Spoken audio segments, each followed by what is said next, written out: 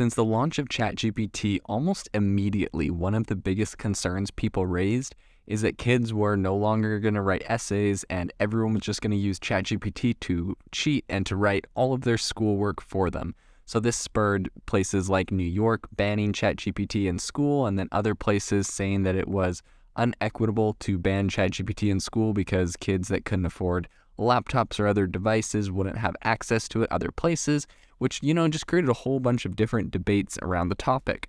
Some teachers and companies were inventing ChatGPT detection software, and the students were getting around it by using things like Quillbot to rephrase stuff that ChatGPT wrote. There's been a whole thing, but recently ChatGPT, it has been announced that is allowed in international baccalaureate essays. So school kids are allowed to quote from content created by ChatGPT in their essays, the International Baccalaureate has said.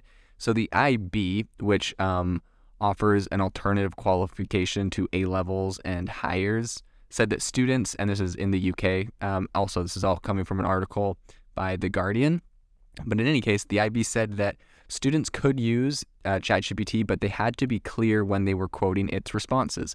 Now, I think this is really interesting because, we've seen so much pushback around ChatGPT, and I have been saying since the beginning that it's gonna, because something is able to create content like this, it's gonna be like a calculator. There's no way we can ban this thing. We're just gonna have to learn how to use it. And because it's something that's going to be instantly integrated into virtually every company, every business, every job, there's no sense banning it. We just need to learn how to use it. And it sounds like this is actually the direction that a lot of higher education is moving in, which is really interesting to me because ChatGPT has obviously really exploded, but it's been so new. This thing just kicked off in November. And so while the prospect of ChatGPT-based cheating has alarmed a lot of teachers and academic professionals, I think that this is a step in the right direction because really this still is a very incredible opportunity. So while talking to the Times, Glanville, who I think works at the IB, said that the clear line between using ChatGPT and providing original work is exactly the same as using ideas taken from other people on the internet. As with any quote or material adapted from another source, it must be cited in the body of the text and appropriately referenced in the bibliography.